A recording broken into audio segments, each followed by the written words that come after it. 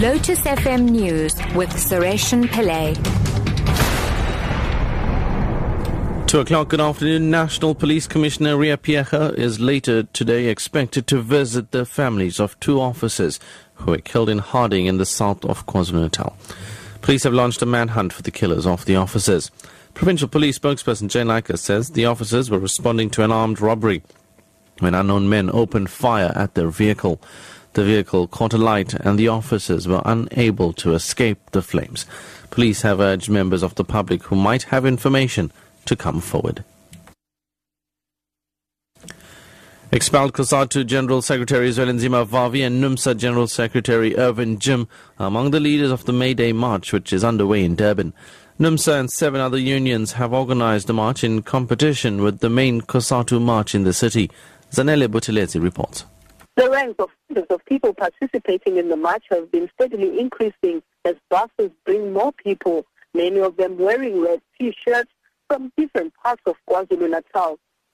Down with labor brokers and down with COSATU President Sumo Dlamini are some of the slogans that are being shouted by the marchers as they make their way down Phiyega Street towards the City Hall. Some of the placards also read, "End apartheid wages and an economy for all." The different unions represented at the march will deliver their list of grievances to representatives of government as well as Network, among others.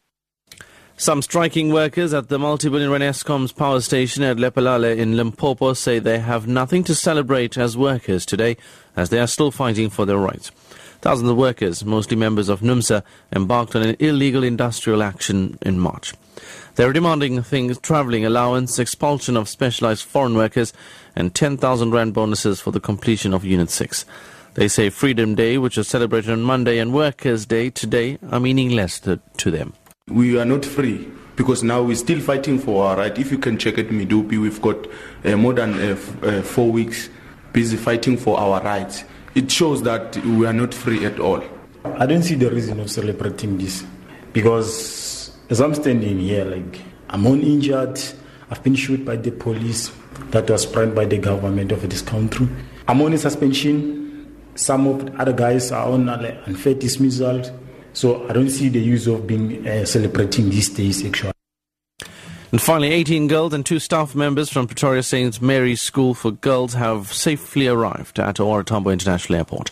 This after they were left stranded during a recent earthquake in which at least 6,200 people were killed. The group left for Nepal last month as part of the World Challenge Team, an organization that arranges educational expeditions across the globe. Meanwhile, Nepal has appealed to foreign governments to send more helicopters following the devastating earthquake. Choppers are the only means of getting relief supplies to remote areas. The BBC's Sandra Majumdar reports.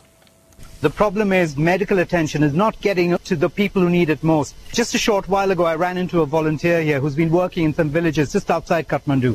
And he came rushing up to me and said, "We need medicines. We've got medical staff in there, but we don't even have basic paracetamol tablets and tetanus injections." There are an awful lot of people injured.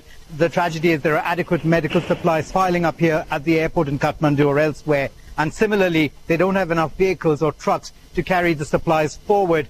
They're trying to ask or rent vehicles from private sources. So far, they haven't had much luck.